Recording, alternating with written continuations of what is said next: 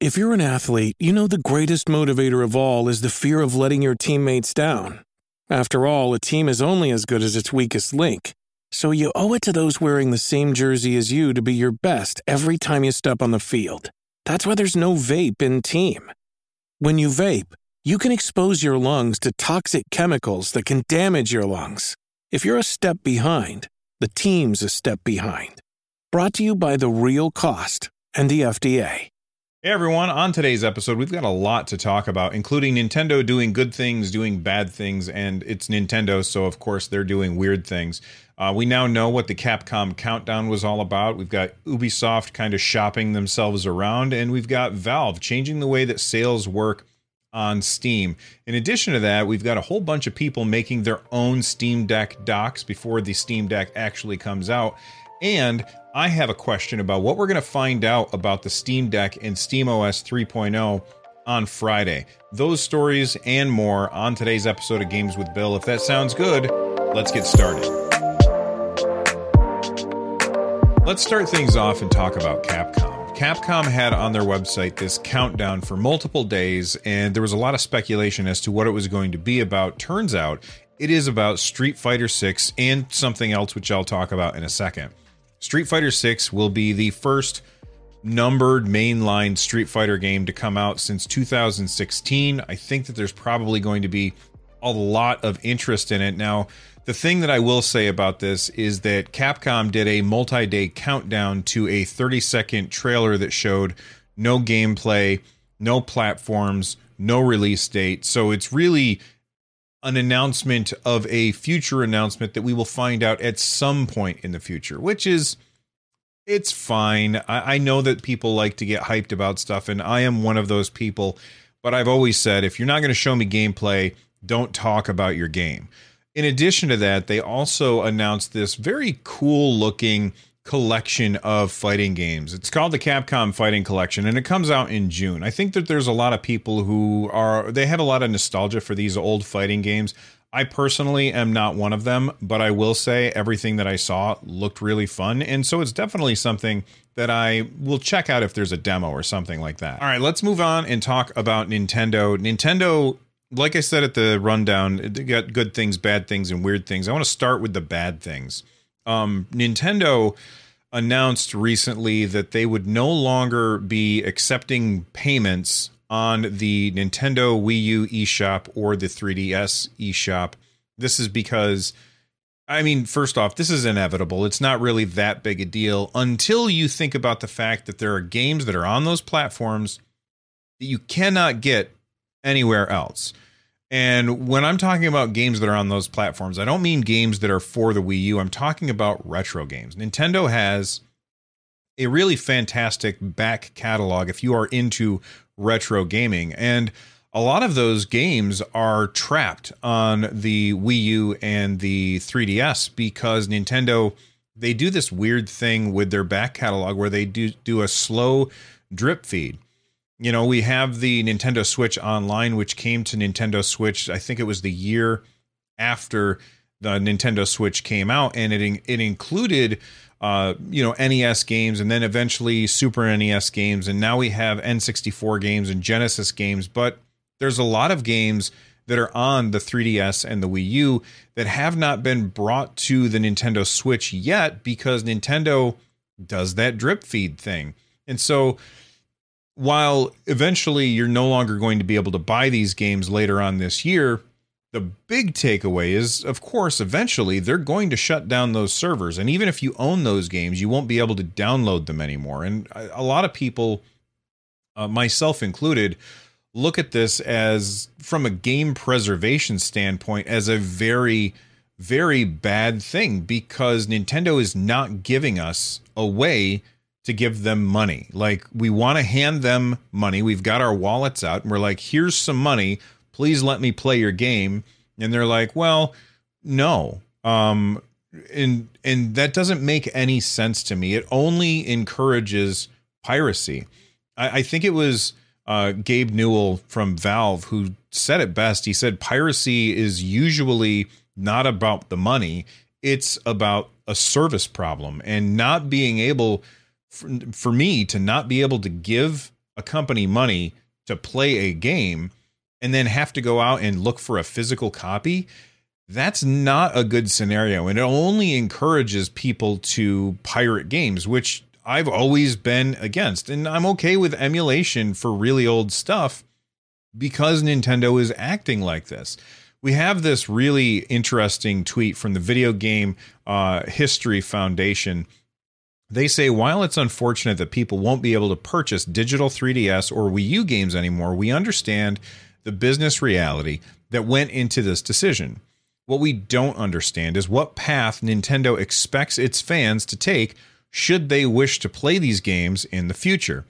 As a paying member of the Entertainment Software Association, Nintendo actively funds lobbying that prevents even libraries from being able to provide legal access to these games. Not providing commercial access is understandable, but preventing institutional work to preserve these titles on top of that is actively destructive to the video game history. We encourage ESA members like Nintendo to rethink their position on this issue and work with existing institutions to find a solution. And then on top of that, there's even this other FAQ bullet point that was removed from Nintendo's FAQ about this, which is very not cool. And here's what it says. Once it is no longer possible to purchase software in the Nintendo eShop on Wii U and 3DS family of systems, many classic games for past platforms will cease to be available for purchase anywhere. Will you make classic games available to own in some other way? If not, then why? Doesn't Nintendo have an obligation to preserve its classic games by continually making them available for purchase? Again, we're just having people who are asking to give you money, Nintendo. Here's Nintendo's response on their FAQ. Across our Nintendo Switch Online membership plans, over 130 classic games are currently available in growing libraries for various legacy systems. The games are often enhanced with new features such as online play. We think this is an effective way to make classic content easily available to a broad range of players. We currently have no plans to offer classic content in other ways. That is just about the most tone-deaf response that I have ever heard. And of course, everybody is upset with Nintendo about this because what we're simply asking is please make it so that if I want to give you money to play a game, I can do that without resorting to piracy. And it seems like Nintendo's answer is, yeah, we'll do that through a subscription fee and only the games that we specify, not all of them. Now, I do think that it's okay for Nintendo to not provide every single game. That's a ridiculous ask, and it would never happen anyway because of licensing issues. But they should offer every single game that Nintendo has the rights to offer on the Nintendo Switch eShop for both purchase and through the subscription. And by not doing that, I think it's a huge cop-out and it's bad for the video game industry as a whole. Now, of course, part of that was taken off of their FAQ, so who knows if they've decided to change their minds about this? Only Nintendo knows. All right. I talked about the bad stuff that Nintendo's doing. Let's talk about the good stuff that they're doing.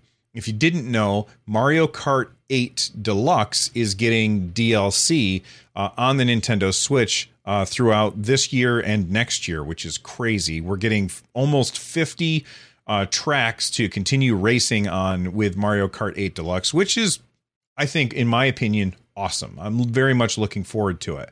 And one of the things that I really like is, first off, the DLC is included with your subscription if you are part of the N64 expansion pack thing, which is very cool. I think that that's one way to add value to that expansion pack because a lot of people like me were like, I'm not interested in that expansion pack because it's too expensive. If we keep getting DLC attached to that expansion pack, so we don't have to pay for that DLC, that becomes a compelling argument. But that's not the reason that I wanted to talk about it. I wanted to talk about it because on Nintendo's website, and I think it was the European website, there's this very interesting quote. Basically, courses from Wave 1 of the Mario Kart 8 Deluxe Booster Course Pass can be played from the 18th of March locally or online in friend and rivals races, even if only one player owns the Booster Course Pass or has access to it as part of the Nintendo Switch Online Plus expansion pack membership. From March 22nd, courses from Wave 1 will also appear in the random selection when playing global or regional races with anyone online. So essentially what this is saying is, look, you don't have to pay for this. You just can't choose the courses unless you pay for it. If you're just playing online and you're in a random match, you're probably going to be doing these races, which is awesome. Now, why would they do this? Well, because they don't want to fragment the player base. They don't want half of the players to not up for the subscription, and that decreases the number of people that you can be matched with, because that means you would have longer wait times. So I really like the way that Nintendo is handling the Mario Kart 8 Deluxe DLC. I think it is an absolutely fantastic bang for your buck. But again, I think that Nintendo still has things that they need to look at because they're not doing everything right. All right, we talked about the bad, we've talked about the good. Let's talk about the weird. And this one will be really short. Nintendo recently did their Switch Sports trial event. You had to first off scan a QR code, go to the website, get a code, put that into your Switch, download the game, be online at the right time, and then be able to play it. And I did that, but I can't tell you about any of it because you're not allowed to say anything about the experience of playing Switch Sports. So as much as I would love to sit here and talk about my experience playing that game, I'm not allowed to, and I'm not going to risk getting my YouTube channel taken down because I say something that's, you know, that Nintendo gets wind of and decides to shut me down for talking about my experience. The thing is that I didn't sign an NDA. It's not like it was a closed beta or something that you had to apply for. Anybody that wanted to try it was able to try it. So why limit the ability for people who've tried it to talk about it? But it just seems like a really weird decision from Nintendo. All right, let's move on and talk about the Steam Deck. First off, the Steam Deck embargo band-aids are all coming off on Friday. So I personally am really excited about that. I can't wait to find out what all of the software stuff that up until now has not been allowed to be discussed by people who have their hands on a Steam Deck. So I expect to see a lot of information about that on Friday. So make sure that you tune in next week so that I can cover all that stuff. But let's talk about Steam as a whole. I'm wondering if we get an update to Steam this week or next week with the Steam Decks starting to be in the wild, and everybody who, well, obviously not everybody, but the people who are lucky enough to get them in their hands, it makes sense to me for Valve to want to bring the design language of the Steam Deck and the design language of Steam and bring them together. When they first unveiled the Steam Deck, they kind of said, hey, look, this is what Steam is going to be going forward. This is what it's going to look like. And we're going to see that on PC eventually. But if people have the device in their hand, it would make sense for Steam on the PC and Steam on the Steam Deck to look similar. So I'm wondering if we get an update next week that changes the way that Steam looks. And I will say this, I think that Steam has continually improved over the years, but there's definitely issues with Steam that still drive me crazy to this day. Like the idea of having a separate friends window that is not integrated into the actual overall UI has always driven me crazy. And I hope that they change that kind of thing. But I'm very interested to see if we do get an update on Steam on PC later on this week or next week. Let me know in the comment section down below if you're watching this on the YouTube channel. Let me know what you think, if we're going to get that update or not. Make a prediction. All right. I want to talk real quick about Valve's recent change to Steam sales.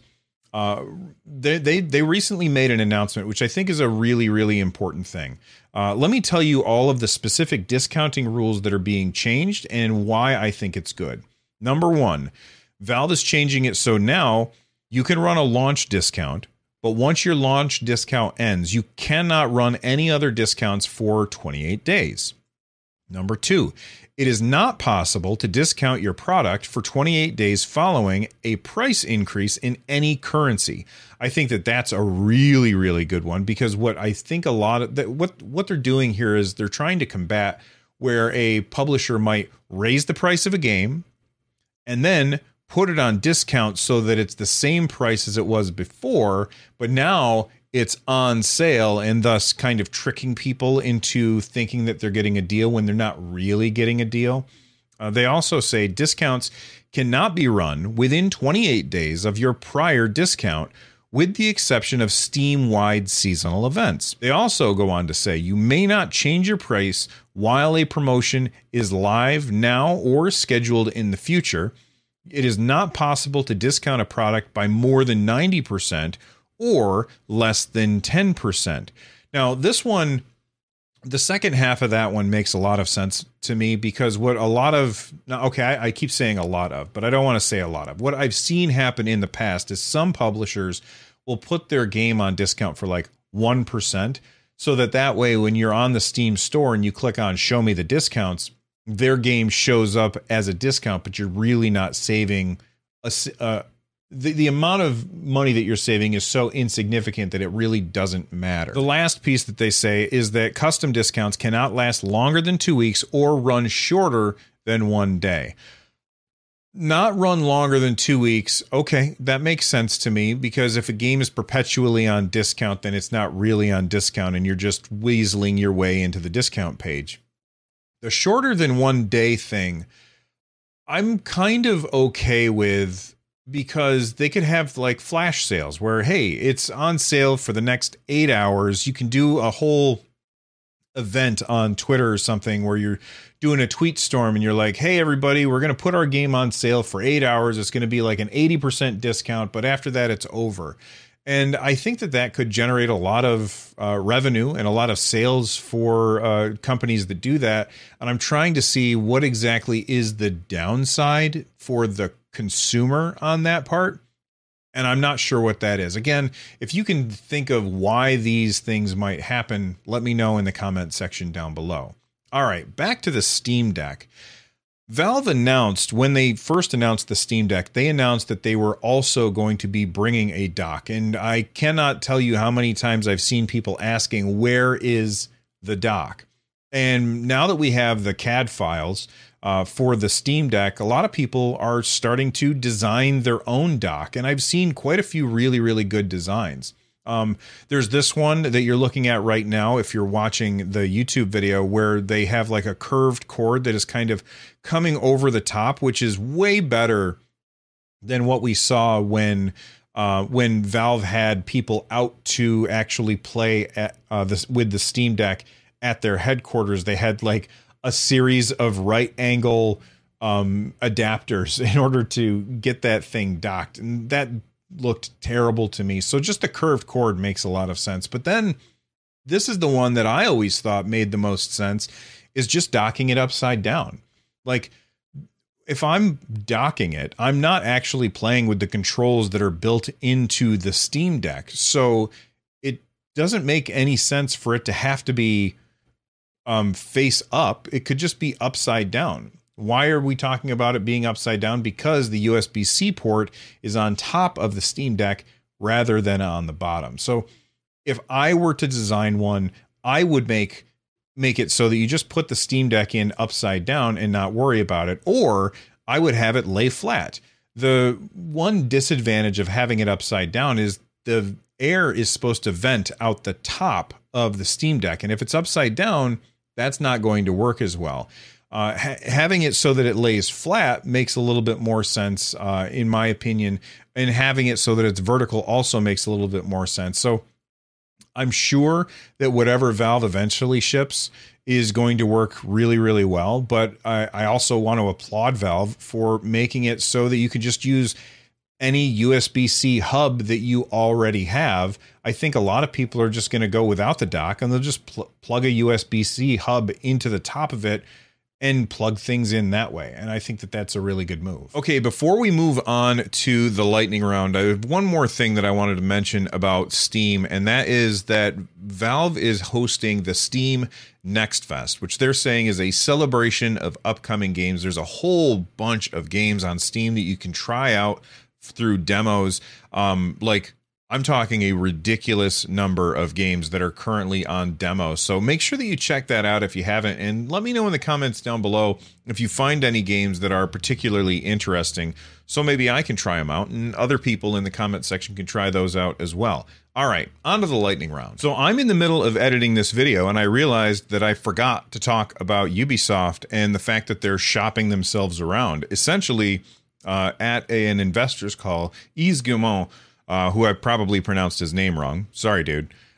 He said that while we have the talent and we have the finances in order to continue to be independent, if somebody were to come along with a big bag of money and perhaps offer to buy us, we would certainly consider that, which is kind of a weird thing. I think, and this is from memory, but I think I remember seeing in the past Ubisoft like fighting off somebody coming and trying to acquire them. And if you remember the details of that, let me know in the comment section down below. But it's definitely interesting to me. All right, quick lightning round things here at the end of the show. Number one, I've been playing Vampire Survivors on my PC. That game is absolutely addictive and amazing. If you have not picked it up, it is $3 on Steam. Check it out. You're going to have fun with it. I absolutely love this game. Number two, one of my all-time favorite video game experiences is playing Huttball in Star Wars: The Old Republic. If you don't know what that is, Star Wars: The Old Republic is an MMO that came out about 10 years ago. By the way, I think it's just getting a new update recently, but that's beside the point. And one of the PvP modes in that MMO was Huttball. It was a team versus team sport where you had to control a ball, a Huttball, the Rock Dogs versus the Mudworms or something. I can't remember the name of the two teams, but it was always being said in the background as you were playing. And as you're trying to control the ball, there's these traps on the field that you have to worry about, like fire pits and spike traps and stuff like that. And of course, you're playing in Star Wars, so that means you have bounty hunters with grappling guns and Jedi with force push and stuff like that. It's an absolute blast. And the thing that I'm really excited about is Star Wars Hunters, which is this basically a 4v4 Star Wars game that's coming out later this year to phones and the Nintendo Switch. They are stealing Huttball and bringing it into their game. So I don't play Star Wars: The Old Republic anymore, but I'm absolutely 100% interested in revisiting Huttball. I think back when I was playing that 10 years ago, I think I said more than once, this should be a game on its own. And now it kind of is going to be, and that's really exciting. All right, everybody, that's it for today's episode of Games with Bill. Thank you for hanging out with me and watching the video or listening to the podcast. I really do appreciate it. If you're watching this video over on the YouTube channel, make sure you click on all of those buttons, and now watch this video right here.